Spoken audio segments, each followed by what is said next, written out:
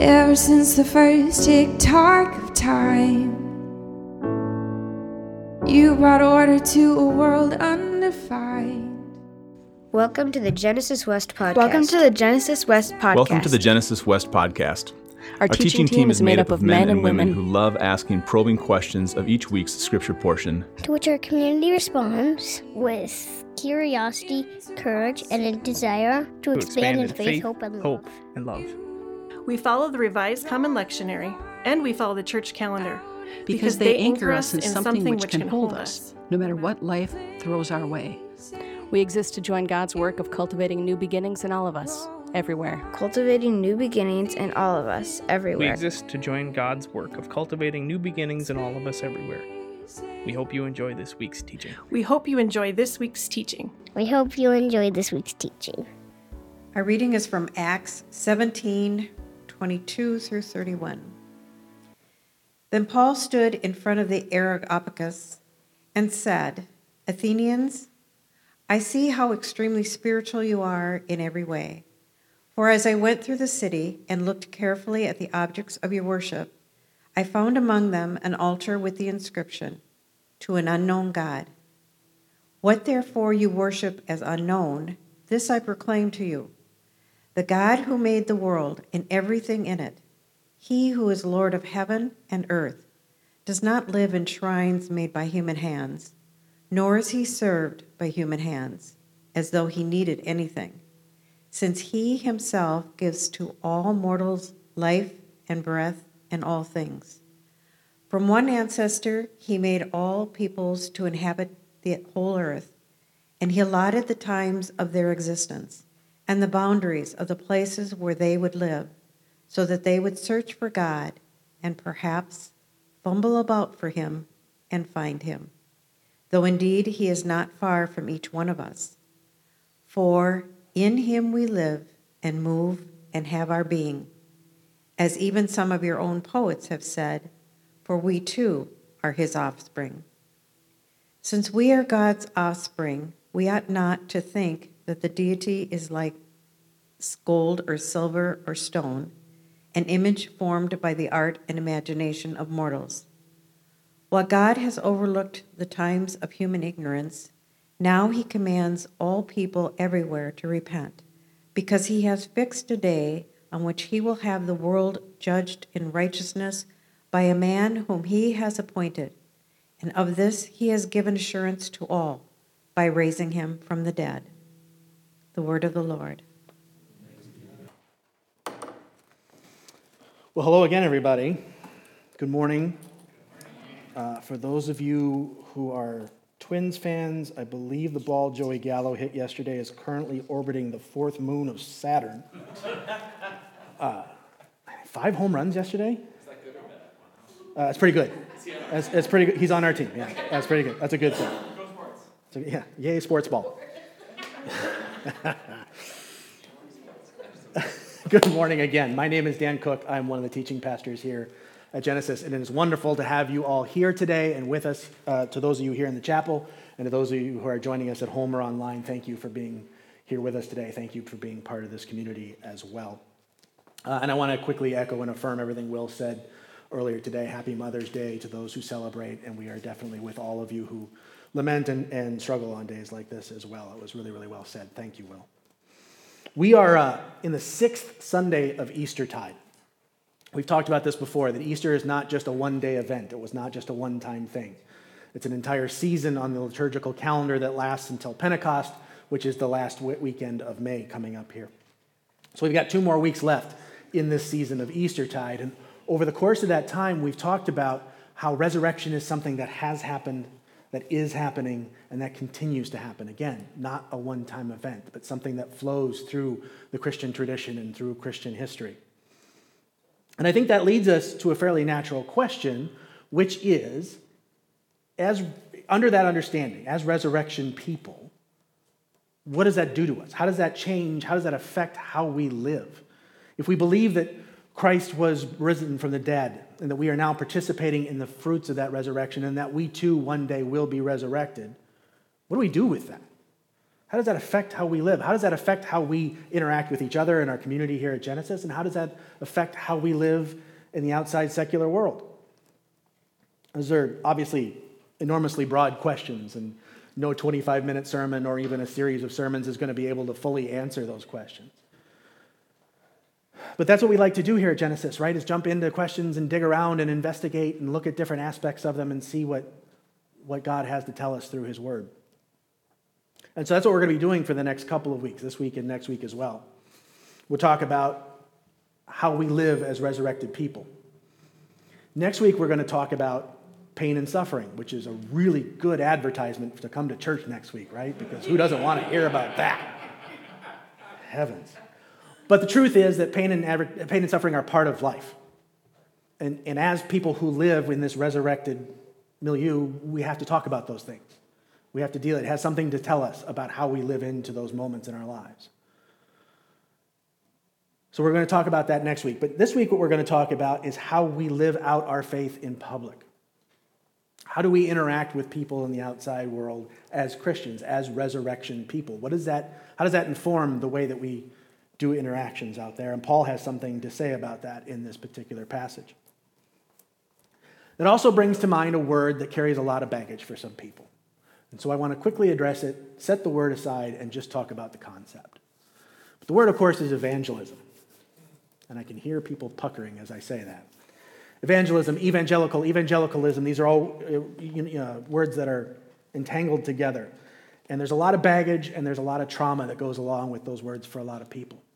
Not everybody, but for a lot of people there are. I know all kinds of horror stories about people who were told what they have to do to be a quote-unquote Christian, and that included stories of manipulation and stories of spiritual blackmail. And I thought about even sharing a story or two like that, but I think they're just entirely too triggering for some folks, and I don't think it's entirely necessary to get at the point.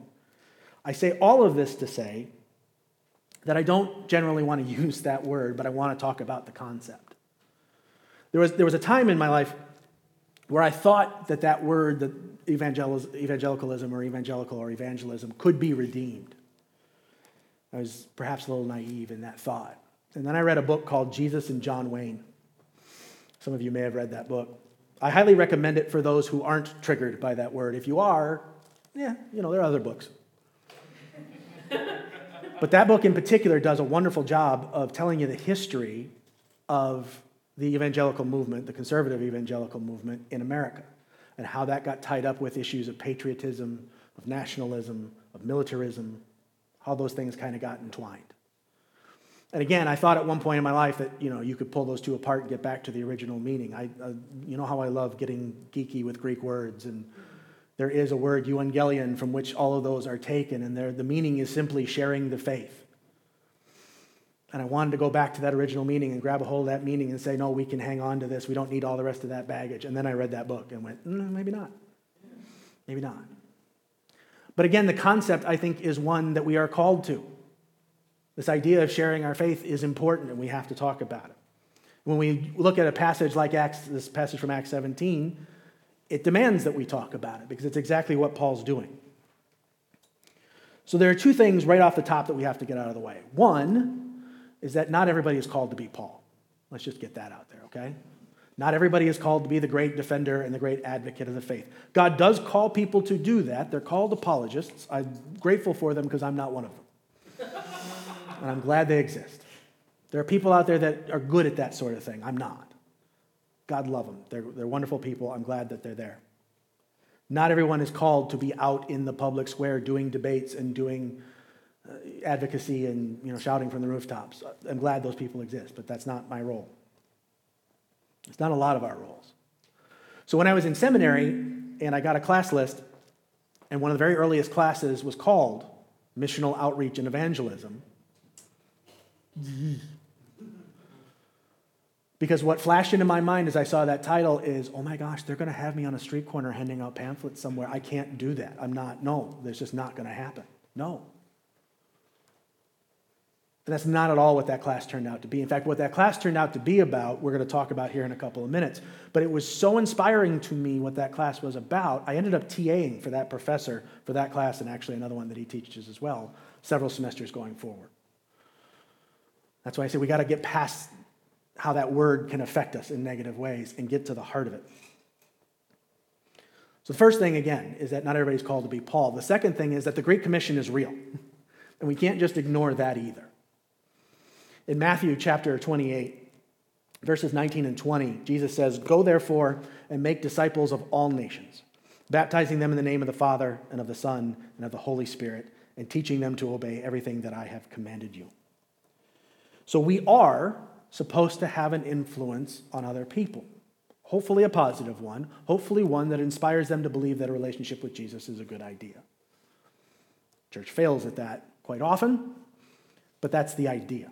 And that's real, and we have to grapple with that. And I want to suggest to you that there's a spectrum, right? There's the Paul end of the spectrum that we just talked about, and then what I'm going to call the Francis end of the spectrum. And many of you are familiar with that quote that's attributed to St. Francis: "Always preach the gospel, and if necessary, use words." As I studied it, turns out I don't believe Francis ever actually said that or wrote that. But it's been so assigned to him in Christian tradition, and people are so aware of it in that fashion, we're just going to call it the Francis end of the spectrum, okay? Those that use fewer words and try to let their acts do the talking and speaking about their faith for them. But it is a spectrum. Most of us fall somewhere in between our ability to use words effectively and our ability to just let our actions lead the way. The other thing I learned as I was investigating that St. Francis quote is that some of our more fundamentalist conservative brothers and sisters really hate that quote. They really don't like it. I mean, there are blog posts about blog posts from places like the Gospel Coalition and things like that. They don't like it at all. And to a degree, they have a point. Because what they'll say is that the gospel is too complex to be communicated through actions alone. Right? They'll say that demonstrating the love and the grace and the mercy of God is a good start, but it's only a start. That in order to talk about our place in God's reconstructing, restorative, renewing mission of all of creation, that requires us to use some words to describe not only what God has told us that he intends, but also our role within that plan. And I don't think that they're necessarily wrong about that. I do think that they like to skip past the demonstrating part and get right to the describing part a little too quickly. I think if we spend a little more time focusing on getting the demonstrating of God's love and grace and mercy down, then when we got to the describing, it would be a lot more effective in terms of convincing people that we might have something that we're on to. So most of us fall somewhere on that spectrum, somewhere in between being the great defender and letting our actions do our talking. So as we find our way towards a balance in that regard, what does that look like? That's where we come to Paul in Athens in this passage from Acts. Quick background. Greek philosophy in the time of Paul, in the time of Jesus, and actually for hundreds of years before that, was considered to be the height of Western intellectualism. These were the smartest of the smart people. These were the people that defined what it meant to be intellectual. And of course, at this time, Rome dominated the socio-political landscape of this entire region. And Rome loved them some Greek philosophy. They modeled so much of their government, so much of their faith system on what the Greeks had done for hundreds of years prior to that. And the Greek philosophers themselves, of course, were perfectly happy to be put on the pedestal by this dominating government in Rome.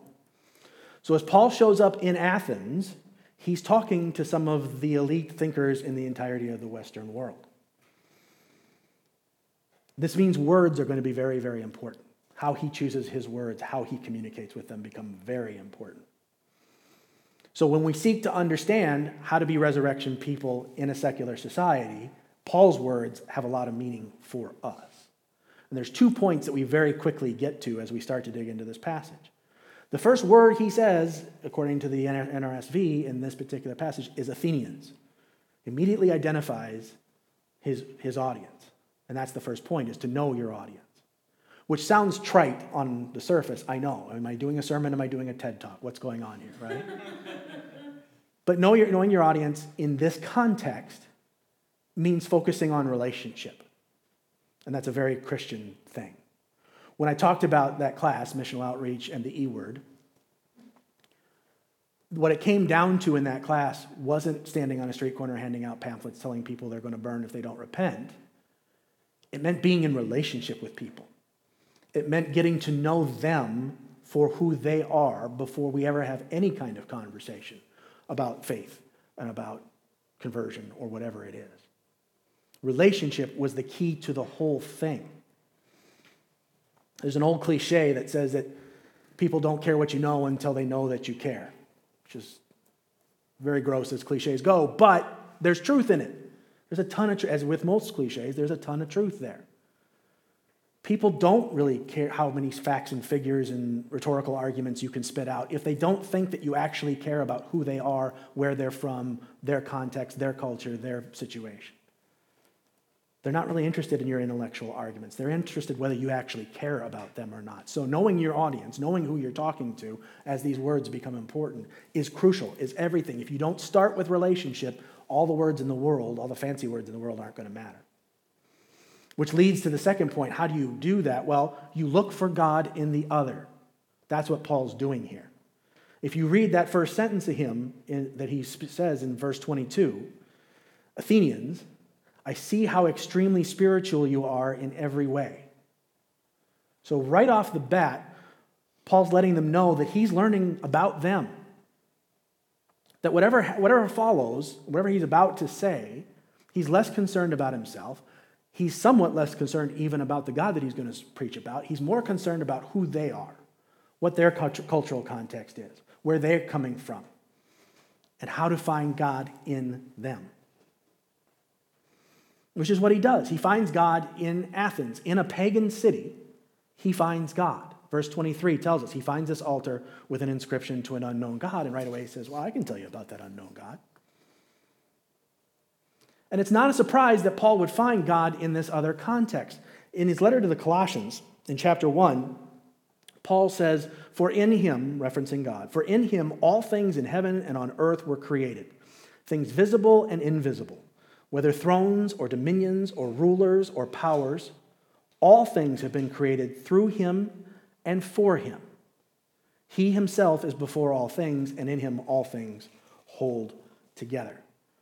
Thrones, dominions, rulers, powers, those are very earthly things, earthly systems, right? We tend to think that those are human creations, not God creations, and yet what Paul is saying is no. God creates everything. God holds everything together. And that means other cultures, and that means other faith systems. So we shouldn't be surprised to find bits of God, bits of God's truth in other cultures and in other faith systems. That's not an argument for universalism. It's not an argument that all roads lead to the same place. It's a whole deeper discussion that would require another sermon. But it is the core truth that God is in all. And we can find bits of God in all. And finding those connections is crucial to having these kinds of conversation. And that's what Paul's doing. There's a New Testament scholar named Bridget Green talking about this passage. She says, in his observation of what was foreign to him, Paul discovers purpose in the altar to the unknown God that enriches his anthropology and theology. He understands the Athenians' belief system, which allows him to deepen his own belief and give expression to it. Relationship, remember, is a two-way street. As Paul teaches, he learns. As Paul learns, he teaches. It's not one way. And we get that wrong way too often. We just want to spout our whole tract and have that be the end of it. And Paul's listening is way more important than speaking in Paul's world here. He's constantly looking for those connections. If you look at verses 26 to 28, from one ancestor, he writes, he made all people to inhabit the whole earth, and he allotted the times of their existence and the boundaries of the places where they would live, so that they would search for God and perhaps fumble about for him and find him.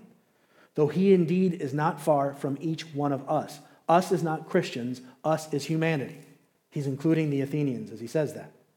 For in him we live and move and have our being, even as some of your own poets have said, for we too are his offspring. Paul's constantly trying to find those connections, trying to find bits of truth and bits of God in these other cultures. That's how he's making connections. That's how he's choosing to be in relationship with these folks. Because, here comes another cliche, the things that unite us are stronger than the things that divide us. Again, very cliche, also very true. And I believe the church, unfortunately, forgets that in its zeal and its fervor for political and cultural power sometimes. We tend to focus on the things that separate us instead of the things that bring us together. But if God is in all of those things, if God holds all things together, then that's what we should be focusing on. The things that connect us, the things that bring us together. That's what builds relationship, and that's what God asks us to do. Yes, there are differences, and there are very important differences. And Paul addresses some of those in this passage, and I'm not ignoring them as I pick through the verses here. If you look at verses 24 and 29, Paul has a very direct critique of the use of idols in Greece. Those are real conversations to have with people. After, and I highlight the word after, we've come to know who those people are and what kind of functions those idols serve in their culture, in their faith system, whatever it is. If we want to live as resurrection people, if we want to be people who recognize what God has done for us, and if we want to be people who recognize what God is asking us to do, we don't do that. We don't do that by pounding down on other people. We don't do that by pounding down with other people. We also don't do that by not saying anything. There is the spectrum. There is a time to stand up. There is a time to speak. There is a time to share. But how we do that is critically important. What I mean is we do that in relationship. We live out and share our faith as resurrection people by demonstrating God's love and God's grace and God's mercy in our actions, in our desire for relationship with other people.